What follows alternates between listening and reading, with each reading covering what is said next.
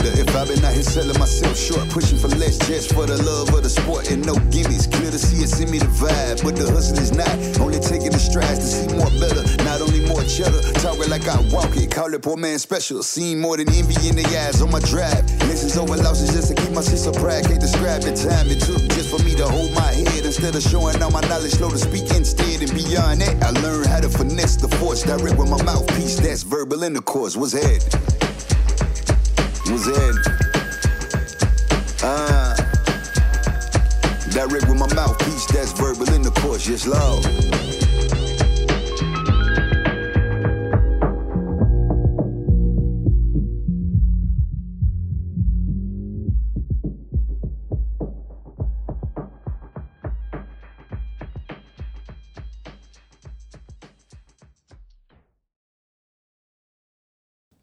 Welcome back, world, to the Verbal Intercourse Podcast. Got your host, Nick Walker, in the building.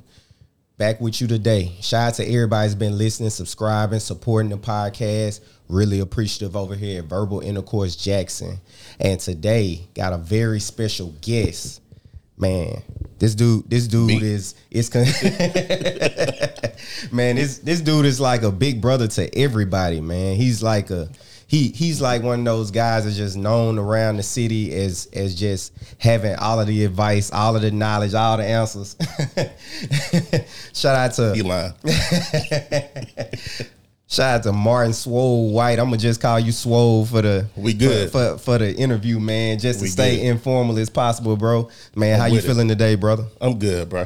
I'm good. How you? Man, I'm good, dog. I'm chilling, man. I had a short day at work, man, so I'm definitely in a good mood, man. Got paid today, so come on, man. Hey, Johnny Kim just got paid. It's Friday night. Come on, man. Let me buy a dollar. It's Friday night, bro. Just bought a bottle, man. I'm chilling, man. So man, yeah, we're gonna get right on into it. But before we get into it, man, I have to say the purpose of this podcast, because I was just talking to some friends the other day, and they was just saying that, you know, we always, when we have these platforms, we always need to say the purpose of our platform. So the purpose of my platform is to not only provide entertainment, but knowledge to the millennial group. And I want that to be entertaining as possible. I want it to come out as smooth as possible, not preaching at you, but just giving you game as well as having fun, man. So yeah, I definitely had to get that off my chest. But yeah, man, let's just get right on into it, man. Man, like I said, today, special guest, Martin White, Mr. Swole, and we gonna get right on into it, man. How did you get your name Swole? Of course you got the of course, if you ain't watching this, you see this nigga, he's swole as hell. But how you get that name? Who gave it to you, man? Man, this hoodie is actually a 7X. Really? So I just look. Nah, I'm playing, man. But you had me for a minute. Nah, man, the story, man, is funny because I didn't name myself Swole. Yeah. DJ Scrap Dirty, shout out to Scrap, named me Swole. So the funny story to that is about 20 years ago, and this is actually my entry point into the music business. I was an intern at Hot 97. Oh, that's lit, cuz. Yeah, I was an intern, but I still had the same statue. Right. So whenever artists would come through the station and they would do concerts, I would always be on stage with the artists. So one day at the station, Scrap was like, he was just going off on everybody. You know what I'm saying? You know how Scrap is. He short man syndrome, all that good stuff. Anyway, he going off for everybody. He's like, and you, why you always on stage with the artists like you the security or something? Just a big swole nigga. You know what? That's your name. Big Swole. That's it. And it just stuck. And it just literally that's the story. Man, that's crazy, dog. So man, you seem like a jack of all trades, a renaissance man. You know, I feel like everybody, you know, if you follow his page, he's always having positive things to say. He's not even just positive things to say. He's very intuitive, very knowledgeable about a lot of things. Like I said, you know, you're a Christian, you're a father, you're a financial coach, you're a life insurance coach specialist. Yeah. Talk to me a little bit about how you got your hands on so many different things, and you know, how do you have the time to actually do all of those things? Now, time is one thing, man, because I'm trying to manage it all from being a dad to, you know, my business and financial services, life insurance and investments, to being a leader in church, you know, to being a student, you know what I'm saying? Because I'm in an adult program at Belhaven. Okay. You know what I'm saying? So time is one thing, just trying to manage it all. But man, I got into it honestly and truthfully, nigga, man, life. Right. And I say that, man, because even with the things I was doing in the music business, I had a regular job. You know what I'm saying? I had a regular job. I was in corporate banking at Trustmark. Okay. So great job, man, great pay, great benefits. You know what I'm saying? I didn't have to talk to customers, open accounts, nothing like that. I was in corporate banking, black man corporate banking, no college degree. Wow. So, shoot, you got it made. Right. You know what I'm saying? But truth of the matter is, bro, I got tired of going to work. Yeah. Just being real. I got tired of going to work and just punching the clock because I felt like God had more within me than just being stuck behind those four walls. Just real talk. Bro. That's real. So I'm praying to God. I'm like, you know what, God, put me in a position to where I have my time back, but I'm also still able to make income. And so during this time, there was a lot of things that was happening in my life that I like to call defining moments. And, you know, I think everybody has defining moments that really sets their lives on a totally different trajectory. Real. I had 3 of those defining moments. Number 1 was the increase of murders of black men in our community. So your Trayvon Martins, your Philando Castiles, these things are starting to happen and increase. So I was like, you know what? I have a voice, I have an influence to where I can be a mentor and a positive role model to the men in our community. So that's defining moment number 1. That's real. Defining moment number 2 is when I found out I was becoming a parent and I had a son coming into the world. So that was the defining moment because I said, as soon as I became a parent, I wanted to have all the time in the world for my child, taking the doctor's appointments, things like that. I didn't want to have no time constraints. You follow me? Last defining moment, man, was I'm the only child. So my dad was diagnosed with stage 4 kidney cancer. And so when that happened, my mom would call me to come back to her house to help her with my dad due to his cancer, you know, diagnosis. He would have episodes due to it. So I have to leave work, go to her house, come back to work on a pretty regular basis. So one of these times when I got back to work, I was in training in this new department and I fell asleep. So my supervisor woke me up and she was like, you know what, Martin, maybe we made a mistake in hiring you in this department. Yeah. So picture this 5'3", 5'2", little white lady telling me this. Now, I was very transparent, let them know everything that was happening with my dad. You feel me? So when she said that, it just really added fuel to the fire of me wanting to get out of the corporate structure. So that's what really added fuel to the fire, but I didn't know how to get out. You feel me? So stayed at Trustmark for like 2-3 years. After that, my dad passed away, unfortunately. You know what I'm saying? But had a good friend reach out to him, and he was like, hey, man, I think I have something that can benefit our community. Yeah. So I was like, shoot, I'm out game for it. Like, what I got to do? So he was like, man, come to my school. I'll break it all down to you. So I went to his school, sat down with him, sat down with my now mentor by the name of Corey Bloom.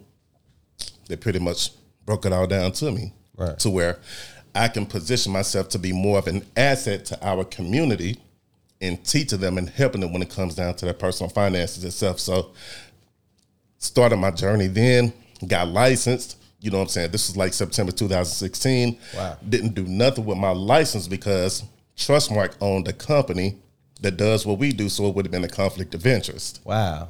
So that's crazy. Yeah. So stayed at Trustmark until February 6, 2017. That was the date that Trustmark left me.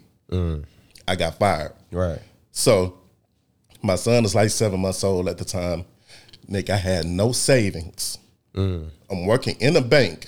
I have no savings whatsoever. Wow. Right? Still got bills, still got things that's coming in because I created a lifestyle for myself, right? So the first person that I called, I didn't call my mom. I didn't call my son's mom. I called my mentor.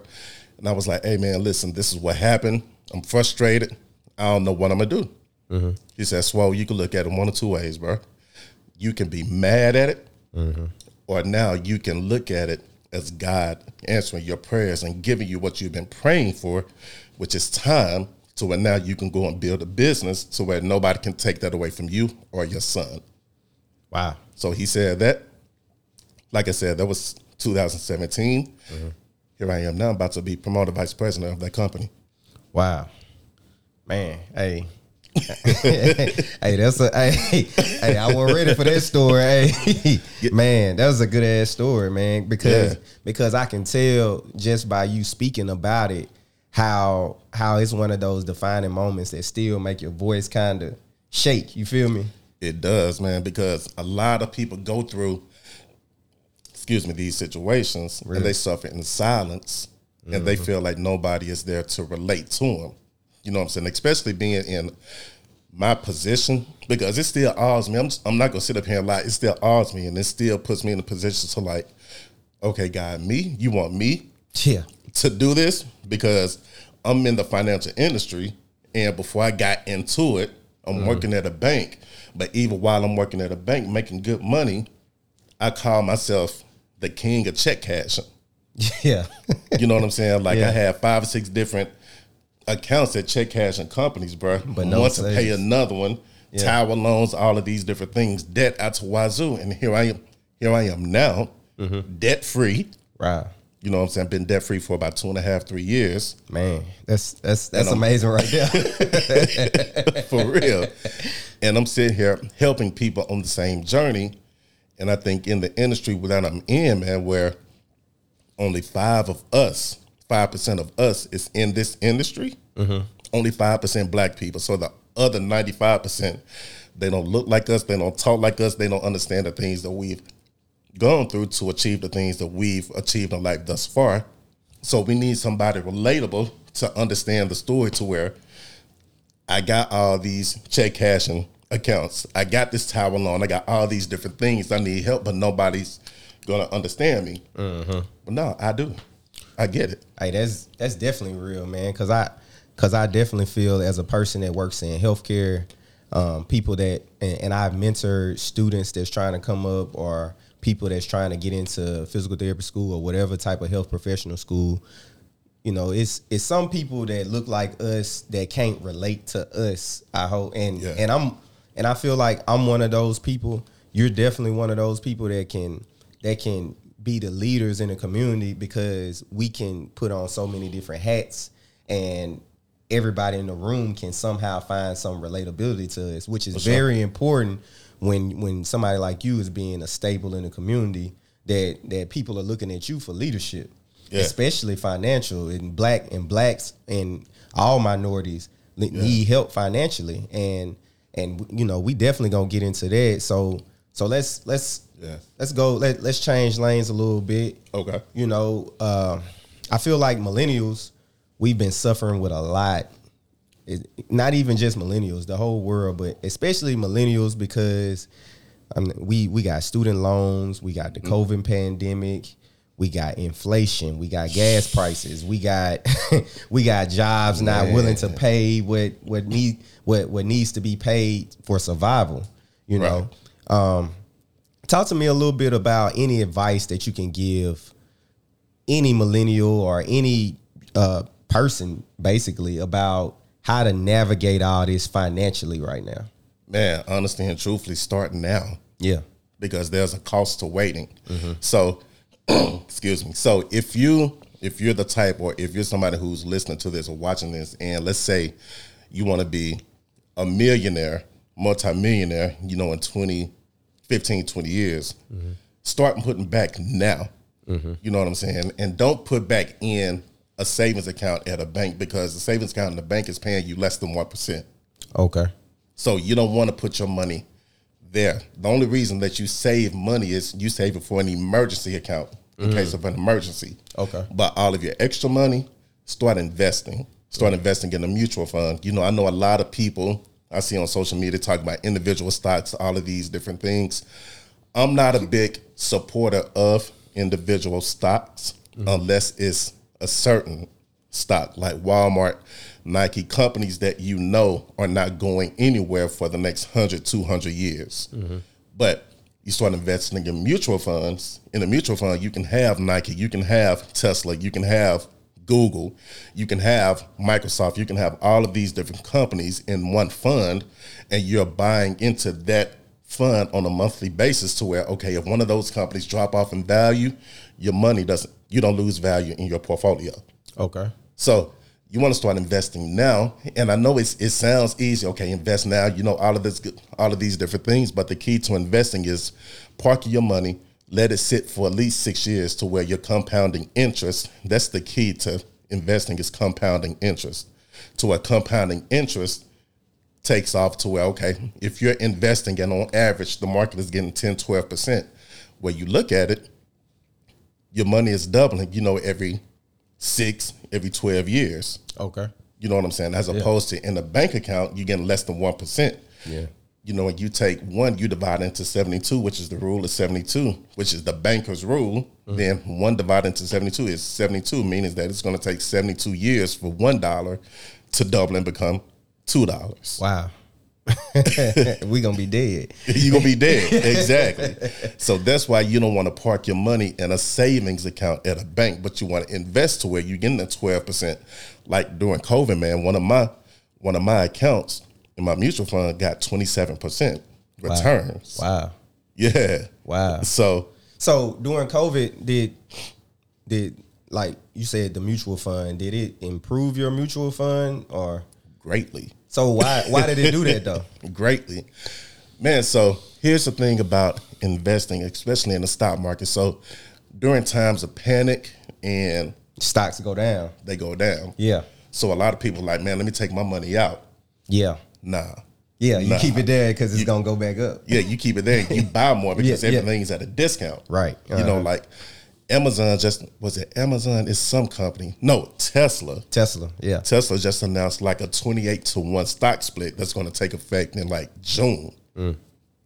So if you can't afford to buy one share of Tesla stock, which is like $2,000 or something like that, wait until the split, buy in to it now, you have more bang for your buck. So you feel me? So to explain that to the people, wouldn't that be you just divide 2,028 times? Basically. Yeah. Okay. Yeah. Absolutely. So yeah, because I think it's very important that we break down, because like the community, they don't understand like certain stocks and certain stuff, and it's never been really taught to us, It hasn't. Right. So talk to me a little bit about, you said you went to a school. Were you teaching it to the youth, or were you just learning at the school? No, I was just learning. Like I'm in school at Belhaven. Okay. So I went back to school. I started my collegiate career at Jackson State. Wasn't the best student. Got an academic probation, academic suspension, all of that stuff. So that transferred into me being into corporate America, basically. So started in JP Morgan Chase in the student loan division. Then that I matriculated to Trustmark or what have you. So I didn't go to school for finances. I don't have a financial, background or degree or certification. Well, I'm not going to say certification because I got it now. You know what I'm saying? Yeah, it doesn't matter. Yeah. You feel me? But when I was at Trustmark, though, I went and I got my certifications while I was at Trustmark. So basically, the big wigs that was making all of the money, they had these certifications. Well, I had them, but I'm sitting there in a department that was, at the time, by me having these certifications, I was underpaid, but I really couldn't do anything. Right. Because you just needed it. Exactly. Exactly. I needed it. Yeah. But now since I have them and I'm able to put people on game and teach them about the rule of 72 and, why having the right kind and right amount of life insurance and what the true meaning of life insurance is for, which is not to bury, but to create an instant estate and instant wealth that's tax-free.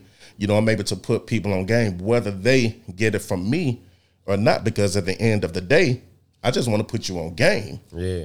You know what I'm saying? Because these are things, like you said, weren't taught in high school and college, and that's by design. Right. You look at the school system, they teach you how to be an employee. teach how to be an employee. Yep. Teach us how to be prompt on time. Exactly. Tuck your shirt in. Exactly. What time to go to lunch, Get when your you go haircut. to recess, Right. Weekends off, holidays, all of these different things. Yeah. Right. They teach you how to be an employee. Yeah, definitely. I think it's very important that we able to talk to somebody that look like us about money. Because and it's sad because a lot of us don't trust talking to black people about money. We always think it's some type of pyramid scheme, some type of I'm a forex trader or or I got buy this and I'll give you $1,500 on your Cash App or some shit like that, man. Those Christmas specials. Right. So let's get on right into it about the life insurance, because I'm very interested in that. I have a life insurance plan with my job, but I'm interested in getting one outside of my job. Talk to me a little bit about the benefits of life insurance and how it could and how it could really help not only the person that is under, but their family, and create generational wealth and stuff like that. Yeah, man, you definitely should, outside of your job, get a life insurance policy, because essentially your job is the one who owns that policy. Right. And this is for anybody that has on-the-job insurance. So, excuse me, it's good to have as a benefit because you're not paying that much on a monthly basis. Your company is eating up a majority of the cost, but, they're the ones who own it. And there are so many provisions to it to where you have to be an active employee, which means that you have to be clocked in order for that policy to pay out if you pass away. Right. So, yeah, if you quit, if you fired, if you're on workers' comp, if you take a day off, you're not considered an active employee. Wow. You're not considered that. And then the actual policy itself is 1 to 2 times your salary. So if you make $50,000 a year, then it's only maybe $50,000 to $100,000 of coverage. So if you're a married man or a married woman with kids, $100,000 really ain't gonna go that far if you have a mortgage, if you have car note, if you have utilities, if you have kids' tuition, childcare, all of these different things. $100,000 isn't gonna go anywhere. Yeah, nowhere. Nowhere at all. Right? So getting life insurance is vitally important, man. And once I learned that when our people, our grandparents, our great-grandparents, and even going back further, our people, we weren't able to get life insurance, but those that owned us was able to put life insurance on us. That's how property and casualty came about, because we were property and we were casualties. So by us being property, we die out. That policy would pay out to the slave owner. Wow, I didn't know that. Yeah. I didn't know that at all. Yeah. That's crazy. And so what's crazy, man, is before I got involved with the company that I'm with now, I actually interviewed with another company. I'm not going to say their name. I'll tell you after. I'll tell you afterwards. But I interviewed with them. They said, hey, we want you to come in, promise me all the bells and whistles, this commission structure with this guaranteed salary. In about a year, we'll make you partner of our firm, all of these different things. So I started doing research on this company, and come to find out this company was the #1 life insurance company that sold slave insurance. Wow. Damn. That information is on the internet? It's on the internet. So the name of that company, it isn't the name of it now. Right. It's a totally different name. Yeah, but it's still the root. Yeah, it's still the root. Yeah. So I couldn't see myself partnering with that company. You feel me? But when it comes to life insurance, man, our families, we really weren't benefited with being taught or being sold the right type of life insurance, because basically you have 2 types of life insurance. You have whole life, you have term, right? Okay. So basically, just a real quick rundown. Okay. Whole life is what was sold to our families. And the reason it was sold to our families because, #1, back then, low payout. So it really prevented our families from participating in the wealth transfer. Compared to, and it's the most expensive type of life insurance. So you may see, or you may have heard of, or know of a family member, like a grandparent or great grandparent, who had like a $5,000, $10,000, $15,000 life insurance policy that they've been paying for 20, 30 years, paying $50, $60, $70, $100 a month for that length of time. Where if you calculate all of those premiums up, then the money that they spend is way more than the payout. Right. Right? Yeah. But when it pays out, that $5,000, $10,000, $15,000, we're not participating in the wealth transfer, where the agent that sold it to us had a term policy, a term $500,000, million, $2 million life insurance policy itself, to where they had it in place for their kids, taught their kids, hey, here's what you're going to do with this money. Take 10% of this money. If it's $2 million, take 10%. No, take 1% of it, which is $20,000. You go and you insure yourself for $10 million. Take the remaining balance, invest it to where now the interest from the investments is paying you to where you don't have to go and get another job. So now we're paying you from the interest. You're covered with this $20 million. You teach your kids to repeat the process to where the wealth is just compounding, and from the proceeds, businesses are being started, all of these different things. Wow. Man, I'm gonna have to run this back after I finish recording, man. hey, everybody that's listening, get your pen and paper out, man. You dropping knowledge. So yeah. So they've been doing this for years, and we just getting kind of hip to it. Yeah, and it's. I said I was gonna keep it real on this podcast when we talk, so I'm gonna keep it real. Go ahead. Like,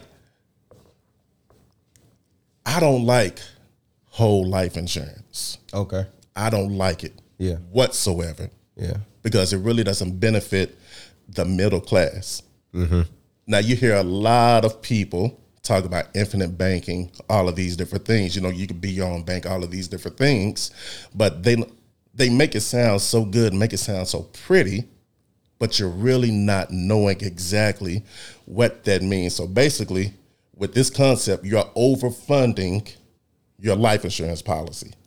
So as opposed to paying $50, $60, $70, $100 a month, you're paying $400, $500, $600, $700, $800 a month. Now, these policies pretty much are designed for people that are already well off, who can afford to do these types of things. And mostly it's people that's in real estate, because they can take the money that's being built in the cash value, take it, buy other properties to where now they can fix those properties, create an instant cash flow, all of these different things, and then take the cash flow from that and then put it back into the policy to where no drop off, none at all. Yeah. For the average person, for the average black person that's in middle America, they can't afford that. They can't afford $200, $300, $400 a month. You know what I'm saying? But with whole life on a basic level, there's 4 evils to whole life. Number one, it's the most expensive type of life insurance, because you're paying for 2 things, but essentially you're going to get one. So you're paying for the cost of insurance, you're paying for the cash value or the savings component itself. So if your policy is $100 a month, 50 of that is going towards the cost of insurance. The other 50 is going towards your savings. But what they don't tell you is your savings does not start to accumulate until the 3rd year that your policy has been in existence. So for 3 years, you just paying and no savings. None at all. Yeah. No savings for you. But that pays extra commissions and policy fees for the selling agent. So that's number one. Right. Number two, they say, you can borrow against your policy, right? Well, technically, that's just like you going to Bank of America or Chase and you're opening a savings account with $10,000 in it. The next week, you say, you know what? I need to take $5,000 out of my savings account. So you go to Chase, you go to the bank or whatever. He's like, hey, I need to withdraw $5,000 out of my account. They say, you know what, Mr. Walker, go see Joe, the loan officer. So you're looking like, Joe, the loan officer? What I need to go see Joe for?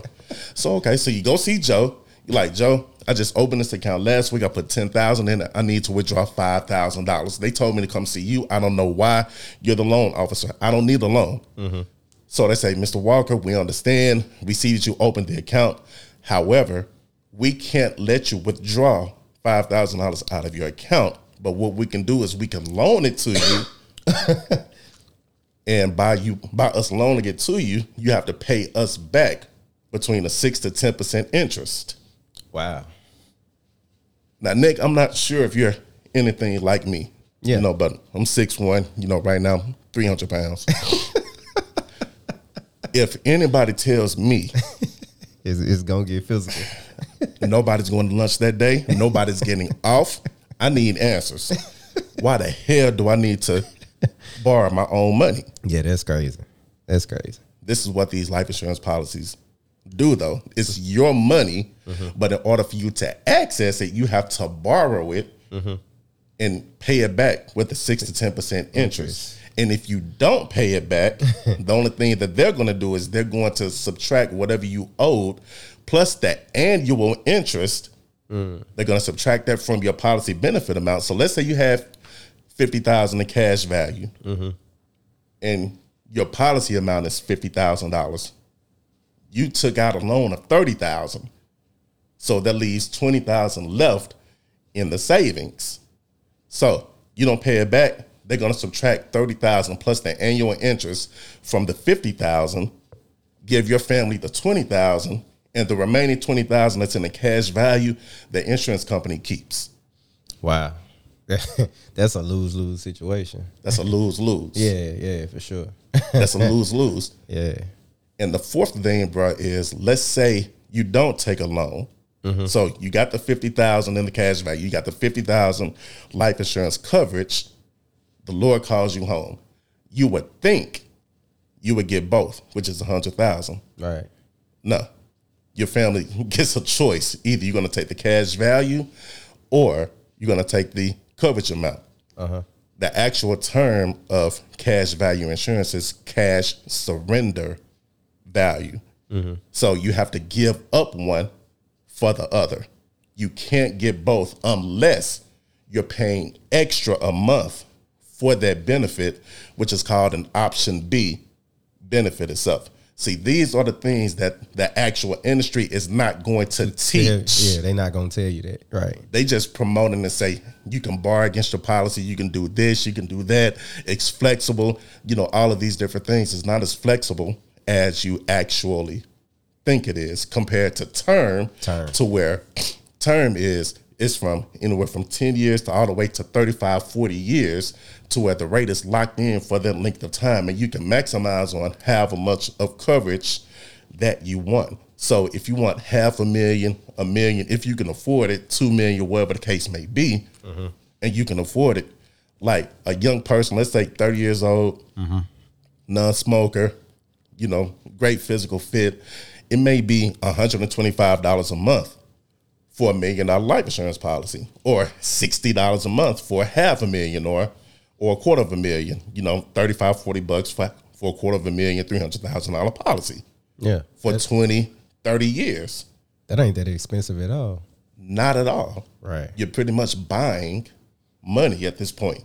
Because the way the life insurance company works is they take what you're paying on a monthly basis, you multiply it by 12 itself, which is your annual premium. So let's say it's $50 a month. That's $600 a year that you're paying for $500,000 of life insurance coverage, right?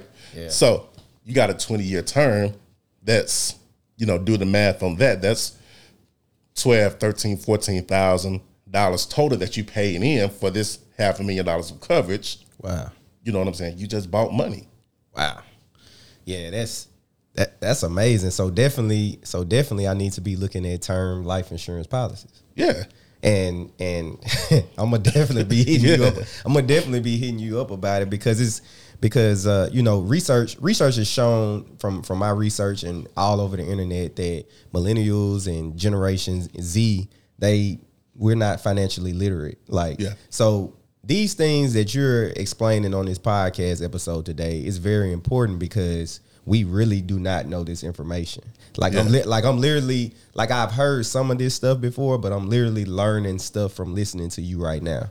So yeah, I'm very proud. And it's very important for you to be on my podcast right now, because I feel like these are the things that, not even just for my guests, like anybody I invite on the podcast, I want to learn from them, and I'm learning from you right now. So yeah, that's very important for me right now. So yeah, appreciate that content, brother. It's all good, man. You know, like just want to add to what I just said. Like the philosophy with term life insurance, man, is you buy term, you invest the difference of what you would have paid with a whole life policy. So let's say with whole life, for the same $500,000 of coverage, let's say with term you pay $100 a month. That whole life policy would be, let's say, $400 or $500 a month. Where if you can afford it, you take that $400 difference and you invest it to where over 20, 25, 30 year time period, you have the cash equivalent of $500,000 or more, to where at that period you don't need life insurance. You have cash money. So technically you're self-insured. Wow. You don't need a life insurance policy. Right. Itself. Life insurance wasn't designed to be paid your whole life. Yeah. It wasn't designed for that. Wow. Yeah. That's crazy, man. Hey, like I said, this is very important and informative content. So yeah, y'all make sure y'all tune in to this, man. So yeah, we gonna switch lanes a little bit. Okay. You been in the hip hop scene for a long time, man. Yeah. So talk to me a little bit about your start in the hip hop scene, and then talk about how you progress and got to where you are right now. Because a lot of people hit you up for advice. And are you still managing artists or working with artists? Yeah, I'm working with an artist now. Okay. I'm gonna tell you after the camera. Who Yeah. I ain't gonna ask you who you working with. Yeah, I'm gonna tell you. You know who he is. Oh, I probably do. You know him. Okay, Yeah. okay. So talk to me a little bit about your start, man. Man, start, man, was honestly, I got to go back to high school, bro. Yeah. Even beyond then, because I've always loved music. I always loved music. When we would go out of town, the first thing that I'm doing is my dad's driving. I'm turning to the radio station just to hear what the radio station sounds like. Not necessarily what they're playing musically, but what they sound like, right? So as I grew to high school, there was this, I knew I wanted to be in the music business. So there was this book in my library called The Business of Music. I would always check this book out, read it front to back, back to front. Checked it out so much to where the librarian made me stop checking it out at least for a month to give somebody else the opportunity to check the book out. Right. Nobody did. So she eventually gave me the book. She gave it to me. So that's why I learned about A&Rs, about promo departments, all of these things. And I'm like, yeah, I want to work for a record label one day. Didn't know how at all. So basically I'm listening to the radio here and I'm like, okay, I don't know how I'm going to be in the music business, but I want these people to know who I am. That was my main thing. I wanted these people to know who I am. I wanted Alice Marie. I wanted DJ Finesse. I wanted Mailman. I wanted, all of these different people. The legends that's on the radio to know who I am. So got to Jackson State, man, and I started hanging around this record store, this local mom and pop record store here on Ellis Avenue called Sound of Sound Music. My boy Mario ran the shop. Shout out to Mario. I'm not sure if he's still around in the Jackson area, but shout out to Mario if you listening to this. So just started hanging around him because everybody would come through his shop. Everybody from artists to record labels. Like this guy, no lie, this guy had record label reps come to his shop. The dude had like actual CDs of artists. He had like a 10-disc CD burner in the back of his shop, burning CDs and selling them to people when they come in. Right. And the record label reps would come in and not have an issue with it. Wow. Didn't have an issue with it at all. Yeah. So I'm getting game from him. I'm like, dude, this is what I want to do. You know, we built a relationship to where he would leave the shop and he would leave me there, and people come in and I would handle the transactions, all of this stuff. So when different labor reps and different artists and stuff, like people from Houston, you know, from Switch House, from Rec Shop, you know, all of these different people came through, I'm chopping it up with them, exchanging phone numbers, all of this stuff. At this point, I'm just a fan. I'm like, damn, this 50-50 twin. This is Sad Warfare. This is Michael Watts. This is OG Ron C. I'm fanned out. Like, I just want your phone number, bro. That's it. You know what I'm saying? So man, I had a good friend at Jackson State called Derek. Derek Trimble, man, God rest the dead. He passed away a few years ago. He had a internship in 97. So I told him I wanted to be an intern. He was like, all right, come up to the radio station. So went up to the radio station. First time I met Mr. First time I met Quasi. You know what I'm saying? So I'm watching Mr., you know, control the boards doing one of his breaks at the station. I'm just watching, I'm just observing him. So he going to commercial break and he's chopping down the things that he's doing with commercials and stuff. So I'm watching them and I'm like, hey, the next time you do that or next time you get ready to do that, let me do it. He was like, man, you don't know what you're doing. I'm like, nah, let me do it. He was like, I bet. So he let me do it, and I did it, and he was like, who the hell are you? Like, you done this before? I'm like, nah, man, I'm telling you, this is what I want to do. Yeah. You know what I'm saying? And I think I don't think a lot of people today have that element to where they do whatever it takes to get into the positions that they want to be in. Yeah. Because even before the internship, I was at Jackson State. I was also working at SkyTel. So back in the Gap, everybody had a SkyTel two-way pager. Everybody had them. Yeah. Right?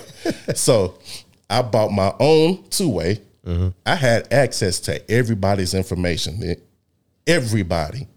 Not only their information, but back then the statute of limitations is up, so y'all can't sue me for this. So I can go in and I can read everybody's messages. Yeah. Everybody, who they're talking to, what they're talking about, all of this stuff. So I'm pulling up Diddy's messages. I'm reading them, Birdman, everybody. Damn. They contact information, phone numbers, two-way information, all of this. So I got my own two-way. I'm jacking info, put them in my two-way, right? So the internship at the radio station comes up, so I put a signature on my two-way that's like Big Swole, the future of 97.7, and I would hit these people up, and I would make up stories saying, you know, I met you in Atlanta, I met you here, or whatever. They're like, all right, cool, whatever. So whenever they came through the station, I'd be like, yo, this Swole, I met you over here. You know, we were two-way. Oh, yeah, I remember. What's up, Swole? What's going on? No lie. It was this. It was this. It was That's really wild. This, bro. That's wild, bro. You know what I'm saying? So my internship turned into an actual job in 97 to where I had Friday through Sunday from 7 to 11. Now, I ain't gonna lie, I sucked at radio. I didn't have a radio voice, none of that stuff. I was nervous as hell. It was me, my boy Big Vale, you know, which is my brother, shout out to Vale, DJ Doc, you know what I'm saying, on the ones and twos. It was just a vibe, a party, you know what I'm saying? But I took it, man. Everybody that came through the station built relationships with, definitely built the relationship with Scrap. And people don't understand, I don't think people understand just the depth of the knowledge of DJ Scrap, of DJ Finesse, cats that are here, because they have an extensive history, not just of Mississippi hip hop, but on a national and international basis. You feel me? To where Scrap was one of the founders of the first DJ coalition in the entire country, the Technicians, and everybody was a part of the Technicians, from Big Tigger to Envy to Enough, you know, the who's of DJs, Greg Street, you know, everybody was a technician. I was his intern. Wow. So when I saw him break free and leave the Technicians and start the Violator All-Star DJs with Chris Lighty, God rest the dead. They were business partners. I saw it when it happened. Wow. You feel me? Yeah, that's history. So just really watching how he moved. Like, Scrap would be DJing at the station and he would play like a Goody Mob record, and just to flex a little bit, he'll be like, watch this. He'll get on his next phone and he'll call CeeLo, be like, hey, CeeLo, I'm playing your record right now. And I'm like, nigga, this is CeeLo. How he get his phone? Like, okay, I want to be like him. I want to be like him. Yeah. Then I would go to, Finesse parties when he would be at Jazzy's and all other spots just to be next to Finesse. I'm like, man, this is the dude that was crowned the #1 down south DJ in the world. You know what I'm saying? Like, I really just wanted to have these cats know who I was. That's it. You feel me? So it was just that hustle, that drive, man, that really just translated into where I am now, man. Just being honest. You know what I'm saying? It's that foundation, that led to the core DJs. The story with that man is, and how I got into the core DJs. So back in the Gap, the only way DJs really communicated with one another was by message boards. So the core DJs had a website with the message board. TJ's DJs had a website with the message board. Bum Squad DJs had the same thing. So the way that labels, DJs share music was by these message boards, and that's how they communicated outside of phones. So they would share music, talk noise, all of these different things. So shoot, I'm building relationships with all of these different cats. So at the time, I had become a Mason. So my picture for my profile was the Masonic emblem, the square compass. And I had my contact information, all of this stuff in my profile. So I get a phone call and my mom picks up the phone. She's like, hello. And she's like, it's for you. So I pick up the phone and he's like, nigga, what's this on this picture? And I'm like, who is this? He was like, this is Tony Neal, the CEO of the Core DJs. I'm like, oh shit. Wow. I'm like, what you mean? What's that on my picture? He was like, bro, what you know about that? So I'm like, oh. So I'm like, nah, nigga, what you know about that? You know what I'm saying? And we just kicked it off from there, man. And built the relationship to me becoming a member of the Core DJs, man. It was just as simple as that. But before the Core, man, I got a lot of stories, man. I don't know how much time you got. But before I was a Core DJ, like, Nick, I really mastered, I would say, and I don't say this arrogantly, but the art of networking. Yeah, I can tell. But not just networking, but creating the illusion of me being bigger than I actually was. That's right? Important. It is. Like, I mastered that shit. And I mean that because, like, I was one of the founding members of the Shadyville DJs. And Shadyville DJs is DJ Who Kids. Really? DJ crew. Yeah, wow. I was one of the founding members. So at the time, Joe Monopoly, who was managing Kanye at the time, and DJ Who Kid were business partners, and they wanted to create a DJ crew or whatever. So this is the MySpace age or whatever. So I'm posting things on MySpace or whatever, and somehow one of their assistants found my profile and was like, hey, Who Kid is creating a DJ crew. We want to extend the invitation for you to be one of the founding members. I'm like, shit, I bet. Cool. Yeah. So me, Charlamagne the God, and a few other cats were like the founding members of DJ Who Kids, Shadyville DJs. This is before the Core DJs. Wow. So that's some names. Yeah. There's some names. Man, that's crazy, bro. I feel like you've been able to be in rooms that a lot of people can't even walk in. Like I think I saw you talking. I think I saw you on like a Zoom call with like Dame Dash. Like, yeah. How was that? Man, that was every Wednesday night, the Core DJs, we have conversations with the Core. Yeah. And we have different artists, different executives that come and just basically, build with our DJs, talk with us. And we open it to all DJs. But sometimes it's closed off just to the Core DJs. But that wasn't the first interaction with Dame. Really? That wasn't my first interaction. That was my second. Okay. So the first time was years ago during the SkyTel days, because he was one of the ones that I jacked his info. And basically, man, I coordinated a interview at 97 with Mr. and Dame Dash. Wow.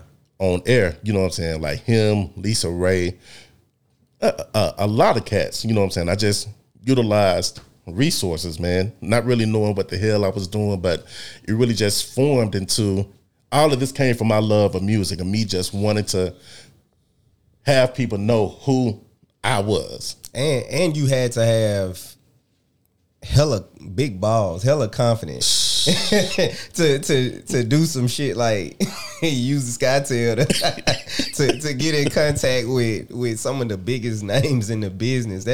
That's amazing, dog. That's hey, I feel it though. If you ever wrote a book, hey, that'll be one of the climaxes of the book, for real, because that's crazy, dog. So it just morphed, man. It really honestly morphed, and it wasn't that I didn't intend for it to morph, because I wanted it to. I just needed a way in. And I think cats really need to, or should, find a way in. Mm-hmm. You know what I'm saying? As opposed to just relying on the internet. Do you think the hip hop artists in Jackson and in the Mississippi area, you know, of course a lot of people say that we don't have the infrastructure here as far as musically, but I feel like, you know, sometimes people use that as like a scapegoat or an excuse. I feel like, you know, for instance, how you've attacked it and you know, hopped over fences to get to where you wanted to get. Yeah. Like, do you think the artists in the city, do you think they don't? Well, I ain't gonna say they, not all of them, but do you think some of them don't have the drive to get where they want to get? I'm not gonna say the drive, man. I don't. I think it's a mix of falling into the what they see on the internet and thinking that it should go this way so that I don't have to put any effort into elevating my career. You know what I'm saying? Because the infrastructure, it may seem like it's not there, but it's there. Mm-hmm. It's simple. And I know, being on my side, I could say that it's simple, and somebody that's an artist be like, how can you say it's simple? Because it's not that simple. Mm-hmm. I can get where they're coming from, but at the end of the day, there is a system that's in place. Not saying when it comes down to gatekeepers, all of that stuff, because that doesn't matter. But there is a system just to navigate the music business, and it's all built upon relationships. It's all built upon relationships, regardless of if you have $1 million, $1 million or not. It's built upon relationships. Mm-hmm. And I don't think a lot of artists really put in the sweat equity that it takes to build these relationships. You know what I'm saying? I think some of them are prideful. Yeah. Yeah. When a lot of times when you trying to get somewhere in life, you got to go through that stage of humility. Like, like it's not like you being a kiss ass or you being humble in the most respectful way possible. Exactly. Yeah. And I think a lot of that, I think just like you said, it's a lot of people, they think it goes a certain way. They think you go viral. That's how you make it. Right. I think it's definitely about building relationships. It's all about relationships, man. That's how this industry moves. Mm-hmm. It's all about relationships. You can have $1 million, man, and if you come into everybody saying, hey, I got this amount of money, I got this, I got that, then everybody's going to look at you as money, and that's it, and not care anything about the advancement of your career. Mm-hmm. So anytime you go to that person again, you got to have a bag, because you approach them with a bag, and you led with it. Yeah, and you led with it, right? As opposed to having, and you don't even got to have the dopest music. You know what I'm saying? Like you can have okay music, but if you're coming to somebody, you know what I'm saying, and they see you working, like prime example, Dollar Black. You know what I'm saying? We was talking about him earlier. Cats, only a handful of people know this, but I turned away from Dollar twice from managing him. Mm-hmm. And it wasn't because I didn't think he was dope or I didn't like him as a person. Mm-hmm. At the time, honestly, I got tired of the music business. Right. I was tired of it. I was frustrated because I saw the shift that it was going into. And I was like, I don't know if I have the energy to put up with this shit anymore. Mm-hmm. You know what I'm saying? My son was born, you know what I'm saying? I was like, all right, I got to transition into bigger things to create legacy for him. Mm-hmm. You feel me? But when Shaka was the one who actually, shout out to Shaka, that's my brother. He was the one who came to me in Big Ville at our office at the time, man. And he was like, man, listen, this dude is special. Mm-hmm. Like, he is the one. And so I was like, man, you know, let's do it. Fuck it, let's do it. You know what I'm saying? Yeah. Because I liked him as a person, you know what I'm saying? And Dollar was moving by himself. Like, even before I came into the picture, he already had his record, you know what I'm saying, on all hip hop. And it's hard as hell to get on all hip hop. You know what I'm saying? He was already doing things. So it really, it was simple. You know what I'm saying? He already had a vision. He already knew what he wanted to do, where he wanted to go. And one of the first conversations we had, I was like, all right, man, listen, honestly and truthfully, there's two ways we can do this. We can do the easy way, or we can actually build you as a brand and as an artist. That's going to take a little bit more time, but the reward is going to be much bigger. Which route do you want to go? He was like, man, I want to build. Right. I was like, all right, cool. You know what I'm saying? And so we just really created, you know what I'm saying, something. The whole BDE era was just something special, man. You know what I'm saying? To where, like, I opened the resources, you know what I'm saying, and the things that, like, he had the I's dotted, you know what I'm saying? He didn't necessarily have the T's fully crossed. Okay. You know what I'm saying? And I came in and I just fulfilled the T. You feel me?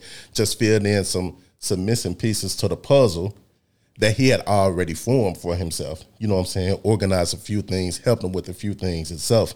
You know what I'm saying? And those are the perfect artist to manager types of relationships, to where, you know, you're not necessarily overextending. Yeah, and holding the artist's hand to A, B, C, and D. You know what I'm saying? The hunger is already there. The energy is already there. Yeah, and again, he already had a vision of what he wanted to do. You know, so it was simple. So it was easy for when I had Don Cannon coming into the market to DJ one of my partners' DJ parties at Freelance. You know what I'm saying? To where, shoot, Dollar, tag along, come through. You know what I'm saying? To where visually in the city, Dollar Black is the only artist that Don Cannon is fucking with. So there's visuals of Dollar and Don Cannon at 97. You know what I'm saying? Like, shoot, we did an exclusive, just BDE family dinner at PF Chang's. It was just us and Don Cannon, you know what I'm saying, going to Miami, going to Miami, kicking it with Jim Jones, kicking it with Gorilla Zoe, kicking it with all of these different cats, going to Atlanta, you know what I'm saying, and DJ Drama is there, Cannon is there, Drake is there, you know what I'm saying, wow. Meek Mill is there, you know, all of these cats, you know what I'm saying, are there, and not on no braggadocious stuff, but he's seeing, like, in a sense, is about, I'm showing him who I am, because he's seeing these cats come to me like, Swole, what's up? What's happening? What, you in the city? You can hit me up. And he's looking like, oh, shit. And I'm like, I'm with the guy. That's crazy, dog. Yeah. Oh, man, I was supposed to tell you the Miami situation with Dollar. So we in Miami, and we're at the Core DJs retreat in Miami. So we get there on a Wednesday, and we're posting that we're in Miami, and a promoter in Miami just hits us up randomly and was like, yo, y'all want to come to KOD tonight? Like, shit, hell yeah, King of Diamond, absolutely. So she put us on the list at King of Diamond. We go in, we don't have to pay. So I don't know if you've been to King of Diamond in Miami. Nah, I haven't. All right, I haven't, people. I haven't. Okay. All right. So imagine Sam's Club, the size of Sam's Club, that's a strip club. Wow. Dang, seriously. That's crazy. That's crazy. Like multiple stages, multiple bars, like poles extended to the top of the building, and dancers are climbing to the top, dropping down, doing tricks, everything, right? Wow. So we're in there, music, blasting, all of this stuff. So one of the professional pole technicians, one of them, you know, she comes us to it. She's like, y'all from out of town. Y'all not from here. And, you know, Dollar's like, no, we ain't. Now the music is blaring. You can still hear this nigga's voice. Yeah. No, we ain't from here. So she stops in her tracks. Yeah. And she's like, how is your voice this deep and I can still hear you by this speaker? Man, you know. Man, Dollar got the best voice on. Hey, he got the best sounding voice on the mic that I ever heard, man. Real talk. I tell him that all the time. Like, bro, your voice is like the best shit I ever heard, dog. It was crazy, man. That was hilarious, bro. But funny. But yeah, man. Hey, it's been great having you on, man. Man, we could sit here and talk. I know you got stories for days, bro. Hey, we gonna definitely have to do this again, man. But before you leave, I want you to kind of give us any literature or anything that we could find that could help us out with the financial literacy or anything like that. Man, shoot, the best literature I would say online is honestly Google. But with Google, make sure you're paying attention to and following people that are licensed and certified in the industry, because there's a lot of cats out here that saying do this, do that. They're not licensed. They're not certified. You know what I'm saying? Earn Your Leisure is a great resource to pay attention and watch. You know, salute to those brothers. Anybody that they have, you know, they're licensed, they're certified. Both of them, they're licensed and certified, but, you know, their business is moving so much to where they really don't have to participate in the actual financial business anymore. They're just giving game. You feel me? Yeah. But make sure that when you do your research and things like that, you're following people that are licensed and certified, that have a responsibility to providing you with accurate information. Hey, man. Hey, it's been great having you on, bro. Hey, I done learned so much from this conversation, bro, about crazy stories, bro, informative content, man. I done learned a lot about you today, man. It's great having you on, bro. Hey, really appreciative to have Martin Swole White on the podcast today. And everybody stay safe out there. Keep supporting the Verbal Intercourse Jackson podcast. Subscribe, share, and like. And we out here. Peace. Was in direct with my mouthpiece, that's verbal intercourse, yes, Lord.